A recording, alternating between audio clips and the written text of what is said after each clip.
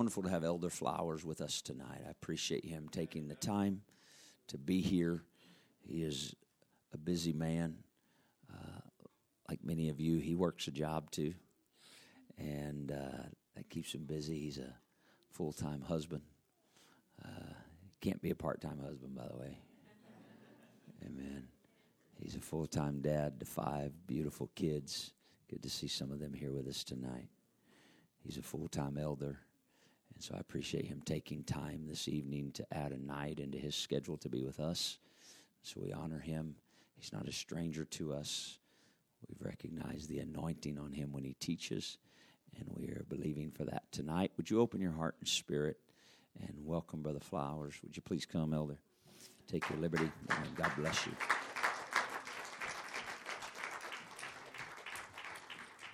Amen. God bless you. You can be seated. It's wonderful to be with you tonight. Thank you, Elder Hart, for inviting me. And it's a privilege. Every one of those things that he listed as a job are really a privilege. And I'm thankful for it all. Amen. Praise God. Thank you again, Elder Hart, for letting me be here. Amen. I give honor to him. I give honor to our bishop. Amen. I'm glad to have some Union Gap folks with us tonight, too. Great to see you. Amen.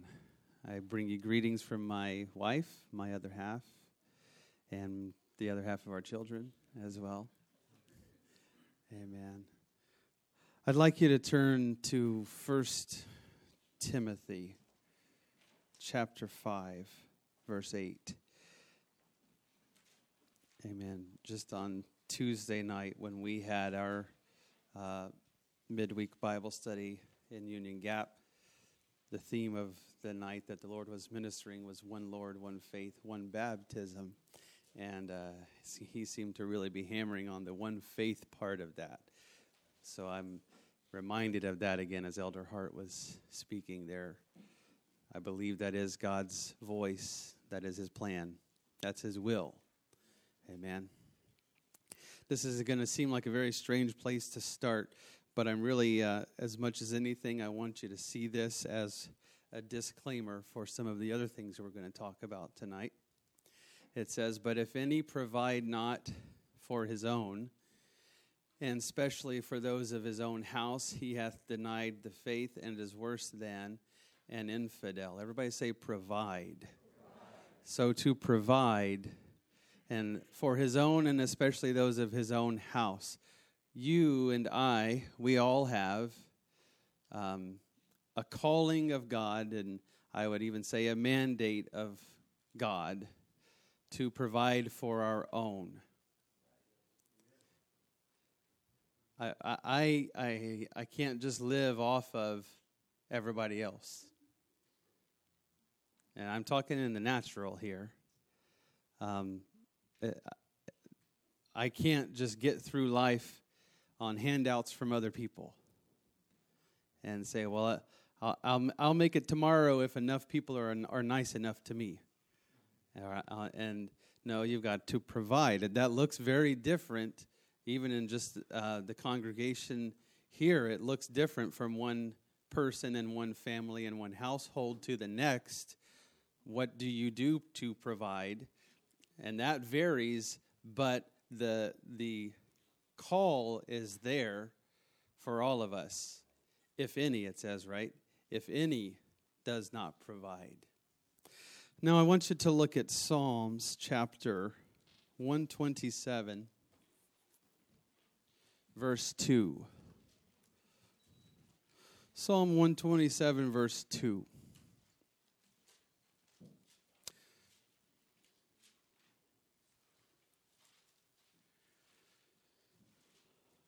It says, it is vain, everybody say vain. It is vain for you to rise up early, to sit up late, to eat the bread of sorrows. I'm not going to try to go into this in too much detail tonight, but essentially the bread of sorrows is what your own labor produces. It's what you put in your grocery cart at the grocery store. You got that through sorrows, and sorrows really there is labor, not like, oh, sorrowful, sad, and pity. It's labor. It's labor that is filled with sorrow, labor that is hard work. And that hard work that you do produces, in this instance, bread or food. It's really the thing that you're going to eat that's going to sustain you that day. And so David, writing Psalms here, says, you can't just make the focus of your life working so that you have enough to eat. That's vain, empty. All right? There's more to life, I guess I would say David is saying, than getting what you want through doing what you have to do to get what you want. I'd like you to turn to John chapter 6. I want to spend some time in this passage tonight. And God bless Brother Renee back there. He's going to be a little tested. John chapter 6. And I'll start at verse 2.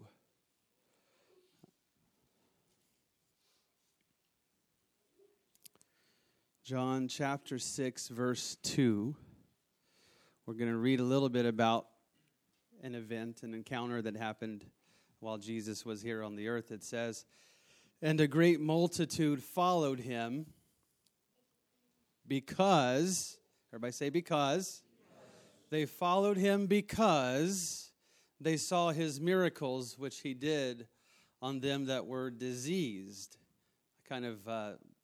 The first time I read through that, when the Lord took me to this passage, it was comical to me because I read that as deceased and not diseased. But I thought, well, the same goes. So they followed him because they saw the miracles that he did on those that were diseased. If you go back to John 5, it ends there with Jesus healing a man, or healing the child, I believe it was, of a man. It said a noble man. And prior to that, he did another miracle, and prior to that, it was another one. So he's starting to build a crowd that are following him because of the miracles that they are seeing him do. Verse 5, when Jesus then lifted up his eyes and saw a great company come unto him, he said unto Philip, whence then shall we buy bread that these may eat? I'm starting to develop a crowd. I've got a following here, and they're people, and I know people like to eat, and there's not any grocery stores nearby. They didn't all pack a lunch. They're just here. And sooner or later, they're going to be hungry if they're not already. So he turns to Philip and he says, where could we get enough money to buy enough food for this crowd? Verse 6, and he said this to prove him. I like it when the Bible gives us the insider information. Philip, you're being tested. Careful how you respond, because I'm saying this to prove you. Now, the writer is John, right? We're reading in the book of John. So John, he had his own times of his own getting called out, but he's pointing out to us about his brother Philip, his brother in the Lord, Philip, getting called out. Oh, this was this was Philip's day. The Lord tested him. For he himself knew what he would do. Philip answered, 200 pennyworth of bread is not sufficient for them, that every one of them may take a little. That's about how much money it would cost just to get enough food that everybody has a little bit. And that's really not enough, because that's just like one bite each. That's just a little bit. So if you really wanted to get everybody a full meal, it's going to be even more than that. I wouldn't say that specifically because of that answer that Philip didn't pass the test. For all we know, his mental acuity is being tested there.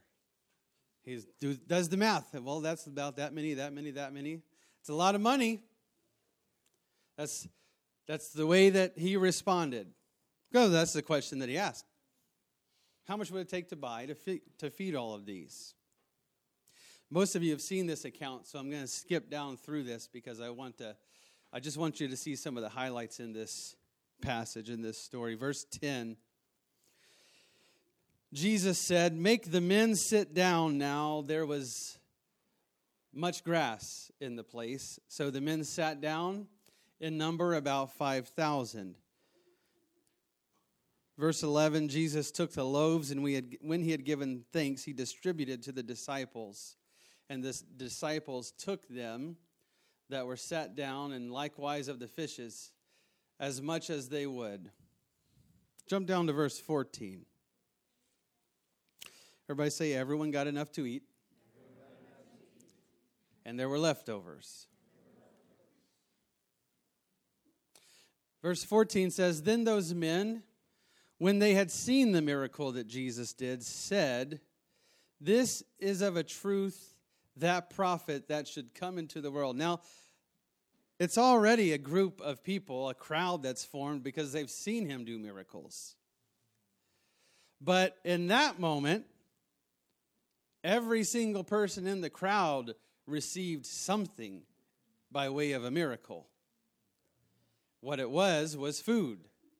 They all received food, enough to eat. I skipped over it, but it says there's one boy, Andrew says, there's one boy here with just a few pieces of bread and a few pieces of fish. But now they've all partaken of this, and they say, this guy is the prophet. This guy is really the miracle worker. I know it now because my tummy's full. He proved it to me by giving me something to eat that he did not have to offer naturally. Verse 15, "When Jesus, therefore, perceived that they would come and take him by force to make him a king, he departed again into a mountain himself alone." Can you believe that? Jesus realized, what have I done? Well, I'm sure he knew what he did. It says it at the beginning, he knew what he was going to do. But he's saying, this is the way that everyone just interpreted what I just did. They are going to try to take me by force and make me their king. Because now that they've eaten, now that they've, as the scripture says, tasted and seen that the Lord is good, they're going to try and grab onto me and promote me. They're going to take me and say, hey, we can all stop buying groceries now. All you fishermen, just leave the boats at the shore. You don't have to fish anymore because we got a never-ending supply here. We have Jesus. He's all of Fred Meyer rolled into one. And Jesus says, no, that's not the way. That is not, I assure you, brethren, that's not why I came here to this earth. I'd like you to jump down to verse 24. So in verse 15, Jesus leaves alone. He says, nope, I got to get away from this. This is not going to end well. So overnight, Jesus departs, it says, into the mountain. His disciples get in the boat and go across to the other side of the sea. And Jesus meets them as they're right about to get onto the shore. Walks on the water, spooks them. He says, no, it's just me. They let him in the boat. They get on the shore. And that's about what we skipped. Verse 24, when the people therefore saw that Jesus was not there, neither his disciples, they also took shipping and came to Capernaum seeking for Jesus. What did this chapter start with? A great multitude following him because they saw the miracles that he did on the diseased, right? So they followed him from, if you'll allow me to put it this way, they followed him from chapter 5 to chapter 6 because of the miracles that he did in chapter 5. Now they're following him to midway through chapter 6 because of the miracles that he did in the early parts of chapter 6. We can't let this guy get away. Verse 25, when they had found him on the other side of the sea, they said, Rabbi, when camest thou hither? How did you get here? Jesus says, verse 26, verily, verily, I say unto you, ye seek me not because ye saw the miracles, but because you did eat of the loaves and were filled. Another way that you could put verse 26, and I think some translations use the word instead of not because you saw the miracles, it says you seek me because you didn't understand the miracles. I got this visual, and it's just kind of funny to me, but one of those verses we skipped over, it says Jesus, when he took those baskets from the little boy, it says he had them in his hand. And then he gave to the disciples, and those disciples then gave to every man. So I get the visual of Jesus holding, just the way my mind works. I got to trace it back to when did 3 loaves or 5 loaves become 6 loaves, and when did 6 become 7, and when did 7 become 8, when did 8 become 9? I'm trying to just get the picture in my head. Or was he just, because I could almost picture, now this is not heresy, so don't get offended, but I could picture him in his large robe going, oh, there's another one. No, there's another one. Where they came from, they materialized. Or maybe he just breaks it apart. There's one, and it grows while your eyes are on this hand. Right? No, there it is. There it is. However it worked, Jesus, the miracle was in Jesus' hand, and he told them, you don't understand the miracle. You're not coming to me because you understood the miracle. You're coming to me because you ate of the miracle. You partook of the miracle. The same reason why you followed me from before was because you saw a person get healed. You don't know why I healed them. You don't know the results of my healing them. You just saw something, thought it was cool, and decided I'm going to follow that. Insert the 2020 social media reference there. You saw something cool and decided to follow that. So you seek me not because you saw the miracle, but because you did eat of the loaves and were filled. Verse 27, labor not for the meat which perisheth, but for that meat which endureth unto everlasting life,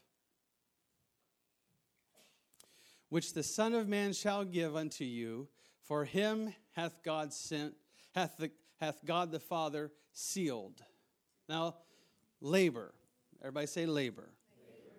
Labor not for the meat which perisheth. Don't just keep seeking me because you want something to eat today. Labor for the meat which endureth for everlasting life. We must decide, do we want the bread of natural life, or do we want the bread of eternal life? Keep reading. Verse 29. Jesus answered and said unto them, this is the work of God. Let's go ahead and read verse 28. They said to him, what shall we do that we might work the works of God? Because he said labor. Everybody say labor. What do we do to do the works of God? So verse 29, Jesus says, this is the work of God, that you believe on him believe on him whom he hath sent. Believe on the one that God sent. Verse 28. Verse 30. They said, therefore, unto him, what sign? Follow. Believe the audacity for just a moment. What sign showest thou then, that we may see and believe thee? Wow, that one just went right over the head. Remember, he said just a few verses, you seek me, not because you saw the miracle, but because you ate and were filled. Okay, well then show us what we are supposed to see.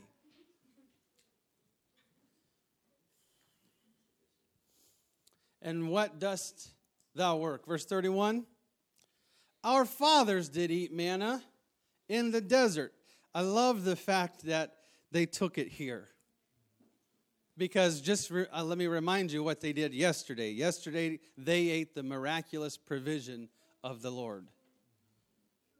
They ate food, natural food that was provided supernaturally. So they say, what are you going to do then if you're not just going to take us through the drive-thru at McDonald's every day? You're not just going to feed us every day. What are we supposed to do? What are you going to do? Our fathers did eat manna in the desert, as it is written, he gave them bread from heaven to eat. Okay, verse 32. Jesus said, verily, verily, I say unto you, Moses gave you not that bread from heaven, but my Father giveth you the true bread from heaven. For the bread of God is he. The bread of God is he. Let's just let that sink in for a moment. The bread of God is not it. It's not Wonder Bread. It's not Nature's Own. It's not Sara Lee. The bread of God is he. Him. Everybody say him. It's a person in this context. The bread of God is he, which cometh down from heaven and giveth life unto the world. Okay, let me just try to recap what I saw them saying. You worked a miracle yesterday to provide for us something to eat. Today, should we expect you to feed us miraculously again? It's a sincere question, I believe, but it comes from a place of lack of understanding. Am I seeking you every day for miraculous food?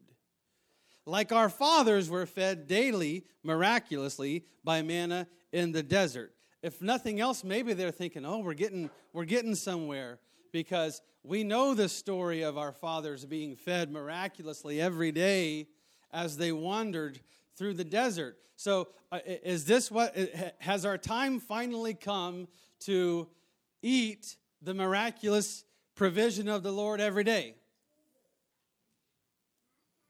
Bread from heaven is not just food to get you fed naturally today, to get you through to tomorrow. Bread from heaven is what comes down. It is Jesus to give you everlasting life. Verse 34, then said they unto him, Lord, I want you to watch this.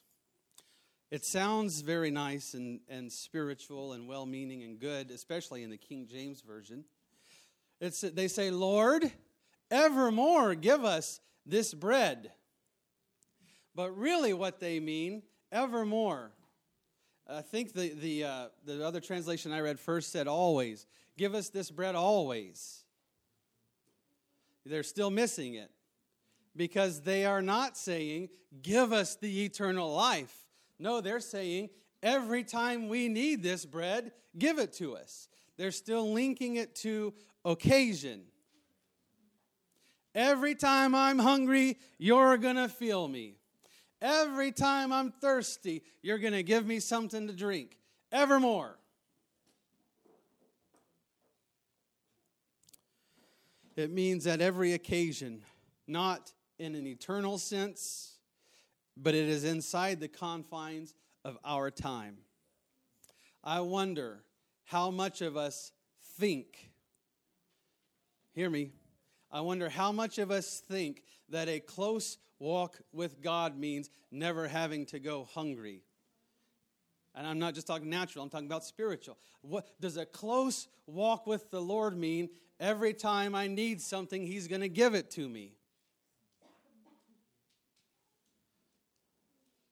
Where is our focus?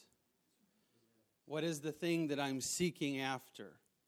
If I'm seeking after the provision of God, the moment He decides to not provide in the way that I think He should, He and I are going to have a problem.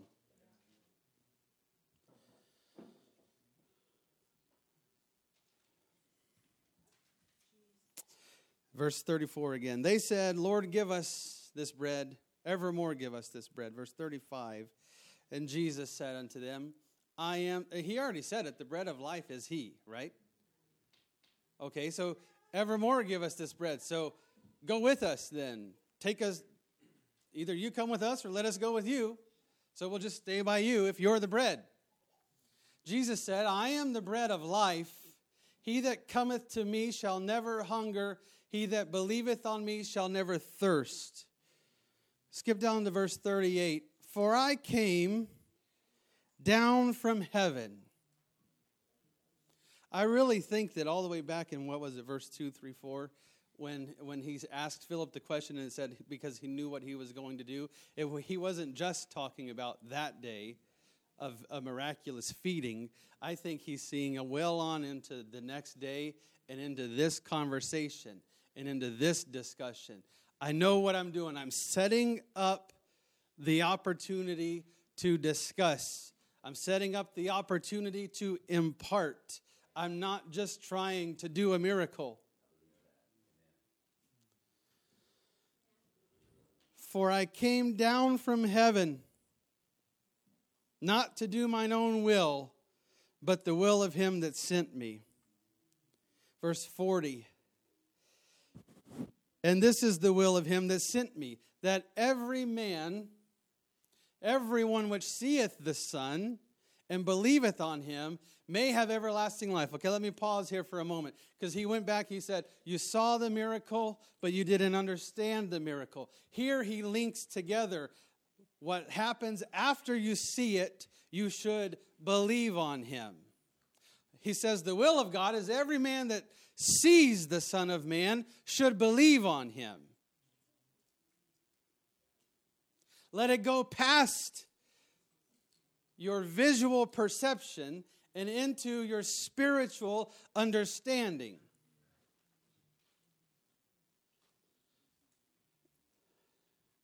Everyone which seeth the Son and believeth on Him may have everlasting life, and I will raise him up at the last day. Verse 41, the Jews then murmured. Everybody say murmured. The Jews then murmured at Him because He said, I am the bread which came down from heaven. Would you believe it? Okay, I think I got it in here somewhere. Okay, let's keep going first. I am He that came down from heaven. Verse 42, and they said, is not this Jesus, the son of Joseph, whose father and mother we know? How is it then that He saith, I came down from heaven? Again, I'm taking you back to the beginning of chapter 6 when He tells Philip, I know what I'm about to do. I know what this looks like, just a temporary blessing or a miracle. But it's much, much more than that. It is an opportunity for me to reveal myself. And every time I am revealed, I'm supposed to have people believe in me. I'm supposed to have followers, not in the natural sense, but in the spiritual sense. Men are supposed to turn to me. They are supposed to come to me when I reveal who I am. How is it He says He came down from heaven?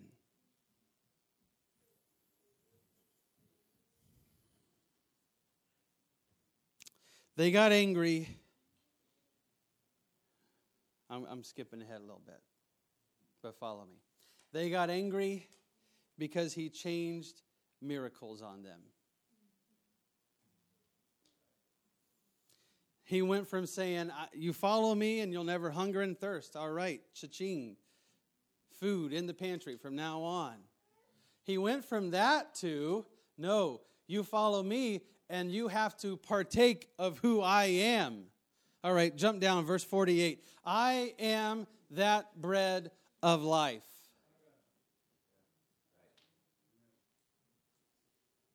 I am that bread of life.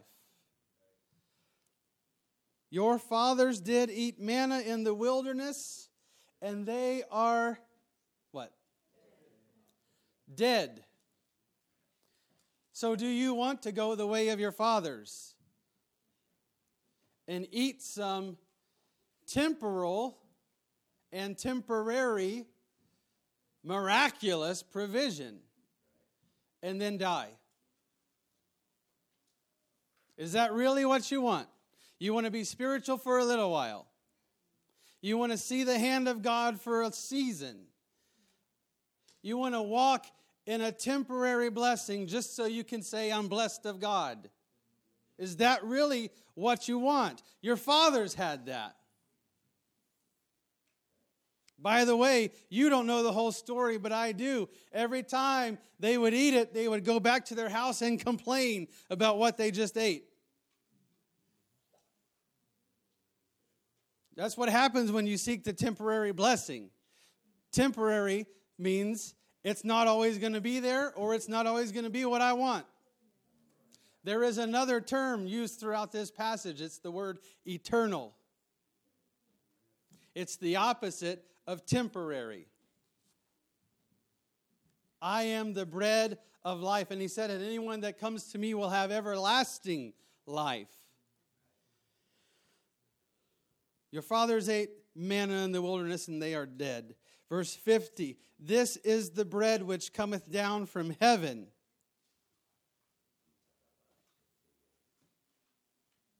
That a man may eat thereof and not die. I am, verse 51, the living bread which came down from heaven. If any man eat of this bread, he shall live forever. And the bread that I will give is my flesh. I have mentioned it earlier as a spoiler alert for you. He switched miracles on him. The bread is my flesh. The bread is not from that little boy's house that you had yesterday. However, his mom cooked it. The bread is my flesh.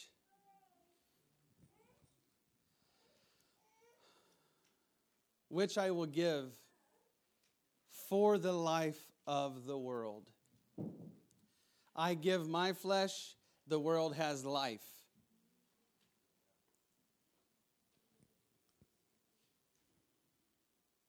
They got angry because he switched miracles. The first miracle of feeding them a natural meal supernaturally satisfied them so much that they wanted more of it. I've tasted enough of God to know he's all right by me, and I'll keep following him. And as long as he keeps performing these awesome miracles, I can stand by him. The problem is he knows if that's what you think. And he says, okay, I know you're following. This is what he did this day. He stopped the crowd. He said, I see where this is going.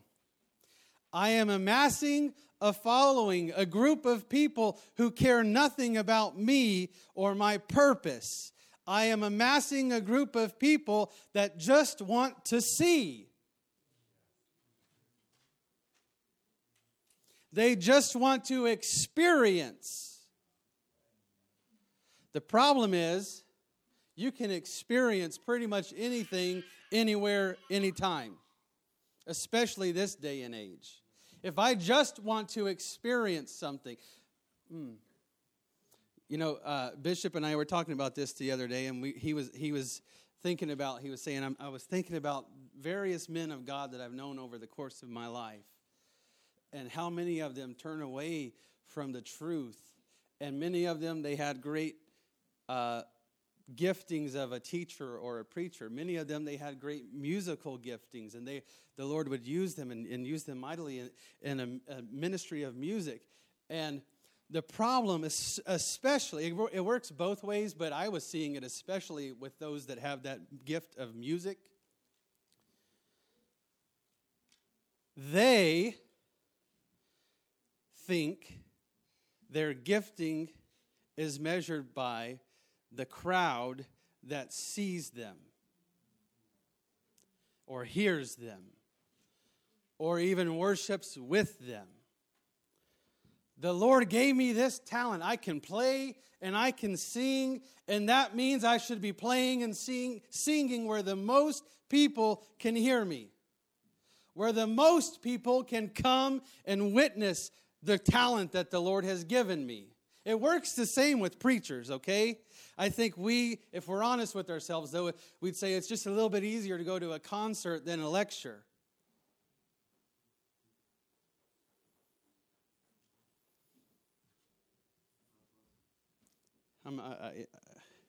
I'm just letting that sink in. We think our walk with God is all about what we experience on an ongoing basis, especially as it relates to the crowd of people around us.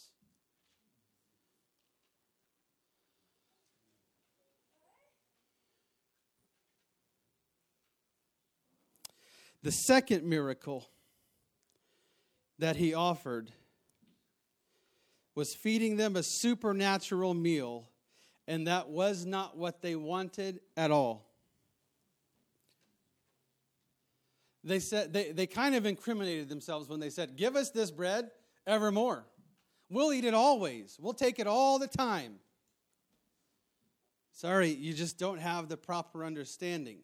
I'm not trying to feed you naturally forever. I tried that already with your fathers in the wilderness. I gave them what they needed every day. And look where it got them.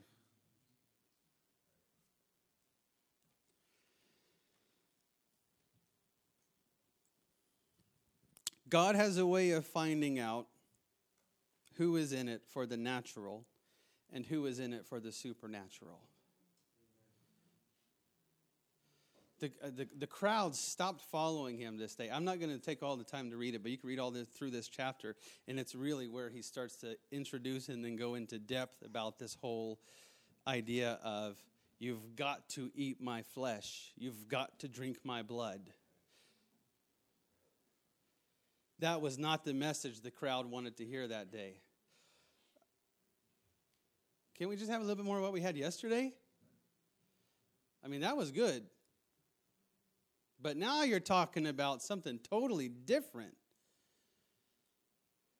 Why would I want to eat that? Why would I want to partake of that? He's got a way of finding out who's in it for the natural and who's in it for the supernatural. And watch this. Because of the miracle that he performed earlier in the chapter. God often gives us an introduction to the supernatural, not as an invitation to live there, but as an opportunity to know him more. He gives you one miraculous experience. And we think, woo, I can do that every day. That's awesome. I'd love to experience that. How about 24/7? Is that good? Yeah. And he says, no. I just did that so you know who I am.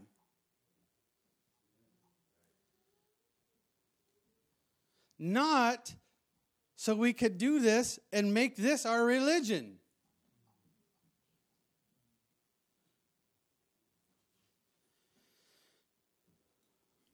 It's an opportunity to know him more. Verse 58, it says, "This is that bread which came down from heaven, not as your fathers did eat manna and are dead, but he that eateth of this bread shall live forevermore." Live forever. This is, I think, the last thing I have here. Supernatural sustenance is not sufficient for those whose focus is on the immediate. Let me try to explain that. Supernatural sustenance means that which I get from the Lord that sustains my spirit. That is not enough for someone whose focus is on the immediate, the temporal, the natural, or the thing of today.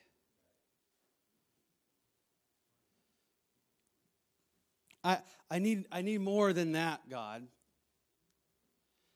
I can't go off of that. Well, good news is you're not supposed to. What did Jesus say? Man shall not live by bread alone, but by every word that proceedeth out of the mouth of God.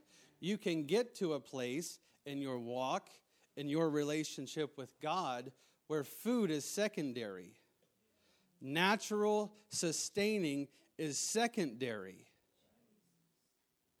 So you know the story. Jesus is fasting in the wilderness and Satan comes to tempt him. And he says, I know you're hungry and I know you haven't eaten in a while. Why don't you, if you are who you say you are, why don't you just turn that stone into bread, into a loaf of bread? That will give you what you need. That will satisfy you. It would, if the thing I was after was natural, sustaining. But it's not what I'm after. Man shall not live by bread alone. Somebody hear me please today.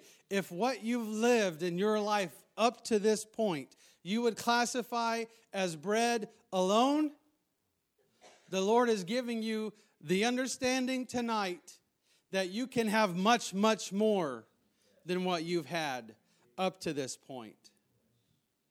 Every word that proceedeth out of the mouth of God. You want to talk about a heavy diet. I'm reminded of, I believe it was Samuel, who we call the first prophet. It says when the Lord called him and made him a prophet, that from that day forward, none of the Lord's words fell to the ground. That tells me that before he had a man of God listening for the sound of his voice, he was still speaking, but nobody was hearing what he was saying. The Lord has a word for every single one of us. He's got a word for you for today. The question is that going to be enough for me? I know this sounds heavy, but we have to make that decision. I read it somewhere up here, and let me try to find it again. We must decide, do we want the bread of natural life or the bread of eternal life? Jesus already knew before he went into the wilderness, I'm not just looking for the bread of natural life. I need the word of eternal life. I need something far greater, something much more than what I can get out of a bite of a natural item.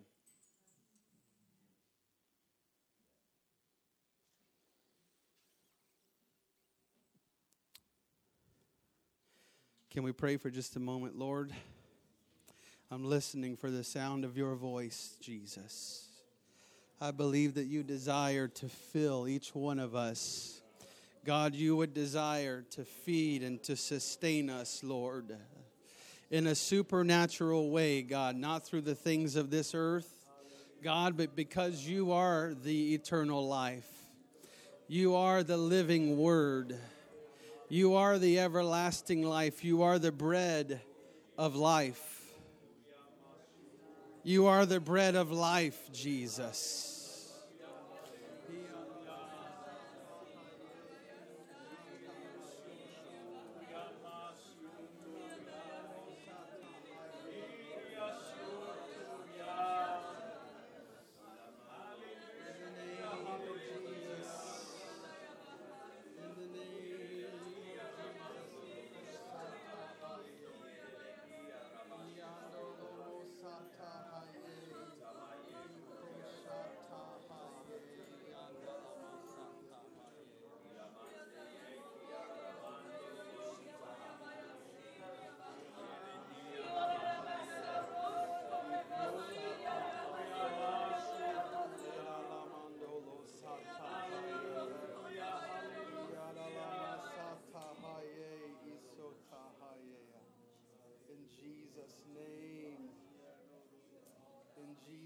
Name.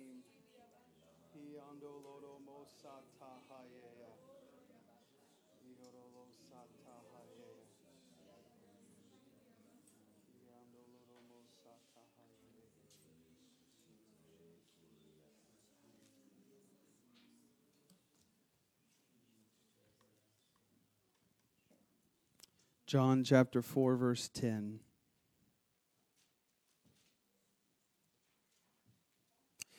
Most of you know this passage. I'm not going to try to lengthen it at all, but I just want you to see this verse. This is Jesus talking to the woman of Samaria at a well. First he says, "Give me to drink," and she says, "You're a Jew and you don't ask that of me or my kind." Verse 10, Jesus answered and said unto her, "If thou knewest the gift of God, and who it was that saith to thee, Give me to drink, thou wouldest have asked of him, and he would have given thee living water."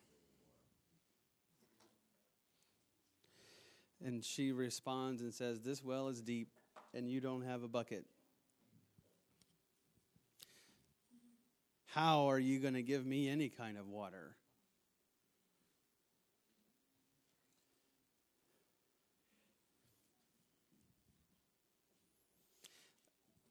Think about, if you know this story, think about how it plays out. He goes on and he has an in-depth conversation with her.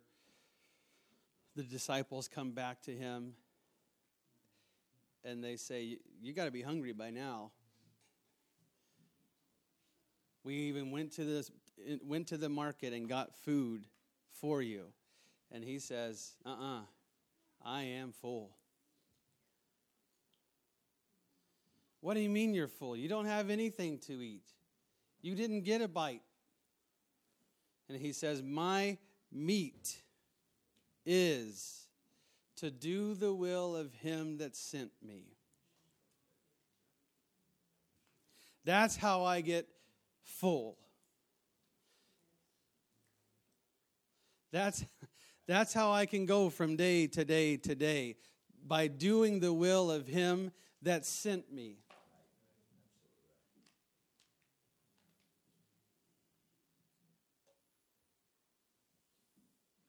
You know what he said? Let me just give you a brief intermission. After he did the will of him that sent him, after he died on the cross, was buried, rose, showed himself to his disciples, you know what he says? "Do you have any meat? My work is done, and I'm hungry."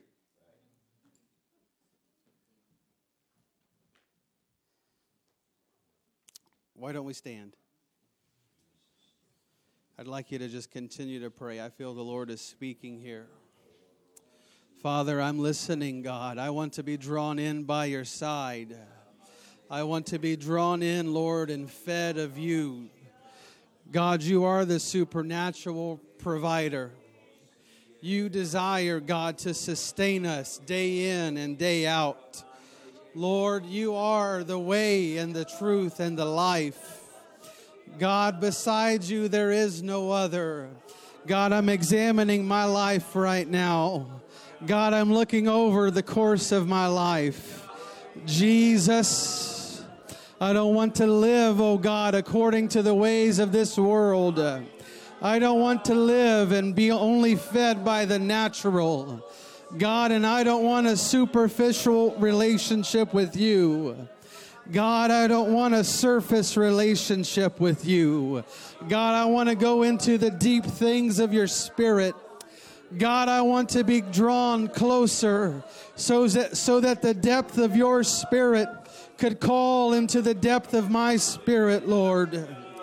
Jesus, I'm pressing, Lord. I'm pressing, oh God, only to find more of you. Only to know you more, Jesus. Only to hear your voice. Only to hear your word, oh God. In the name of Jesus. In the name of Jesus. Oh, I'm reaching for you, oh God. I'm reaching after you, oh God.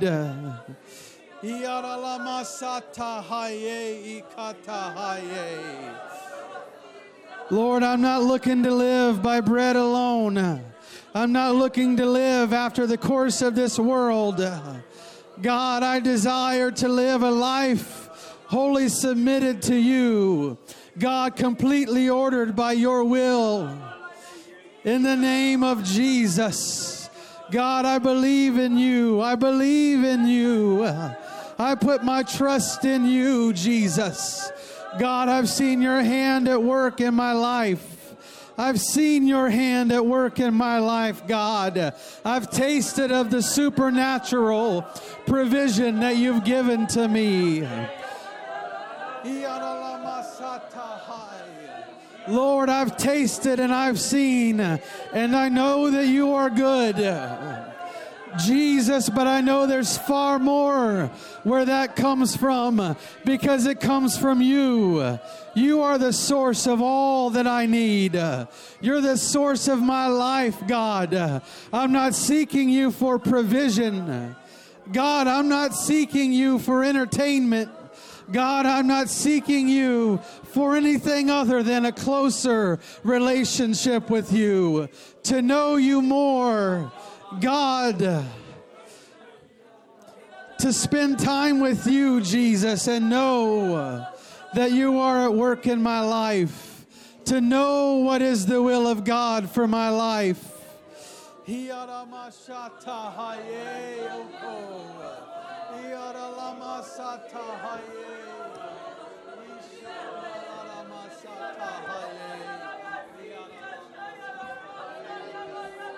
Yaramando Reyamashita.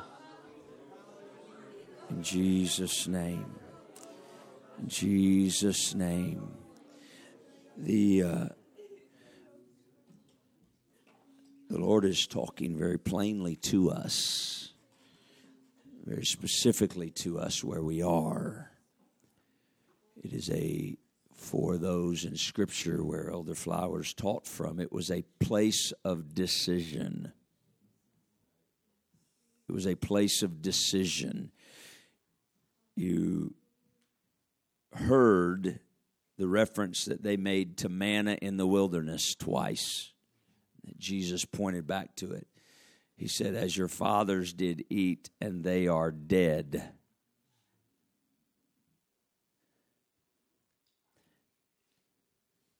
You need to understand the context of him saying they were dead. Not just their life ended, they lived a full life and passed on.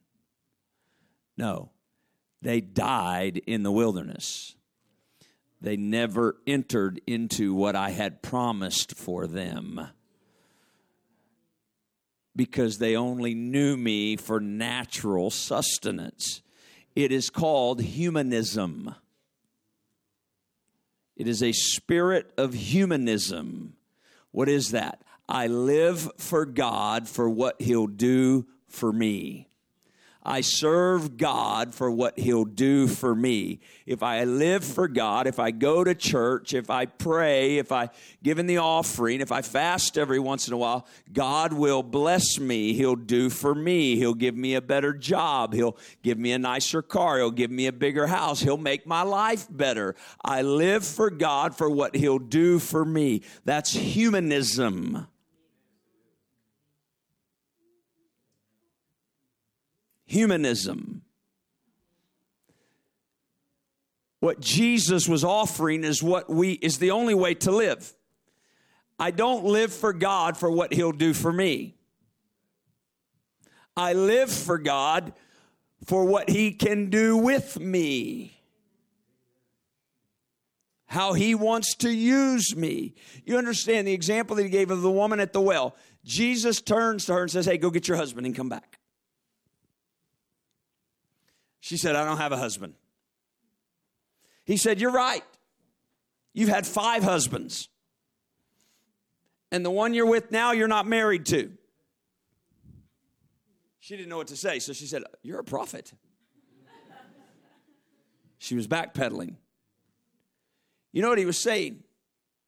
See, he was addressing her relationship. She's trying to find a relationship to satisfy her human need.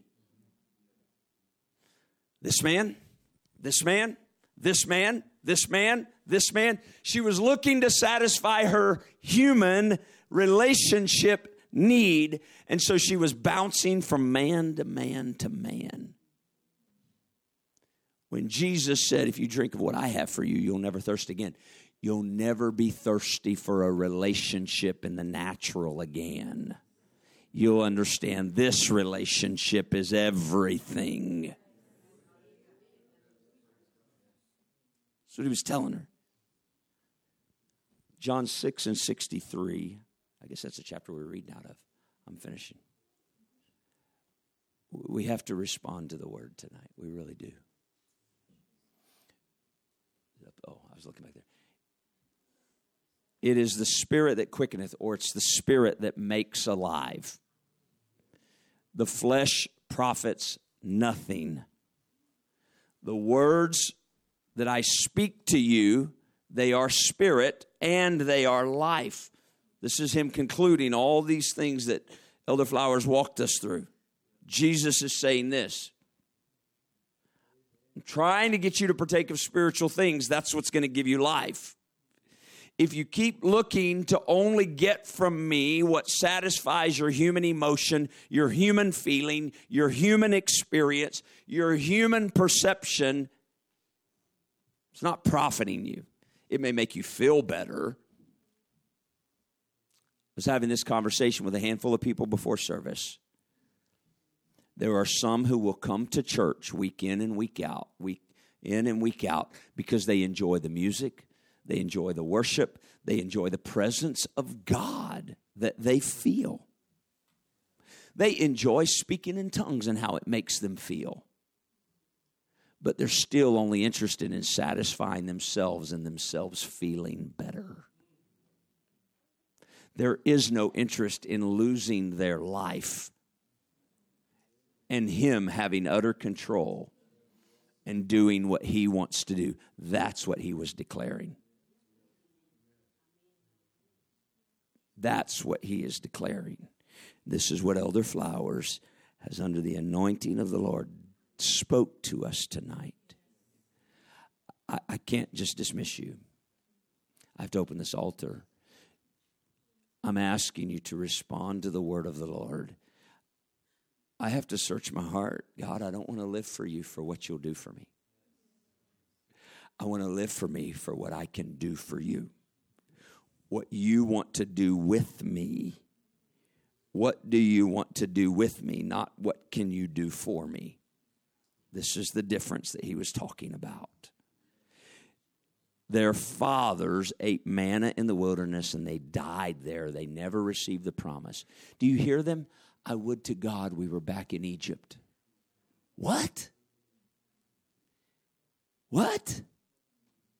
Hear me. A life of humanism will cause you to go back to Egypt trying to get what you think you need. It will cause you to go back into sin, back into the world, trying to, you know what, this just isn't doing it for me. I mean, when I was first coming to the Lord, the experience was powerful, but anymore, humanism. Please, would you find a place to pray, your pew, this altar? Would you let the Word of God get rooted in your spirit and mind? God, you are the bread of life. You are the bread of life. I want to take of your body. I want to take of your blood. I want to take of your body. I want to take of your blood. I'm not coming to you so you can fix all my stuff. I'm coming to you for you, Lord. Come on, he'll make all things new, but it's for his purpose. In Jesus' name.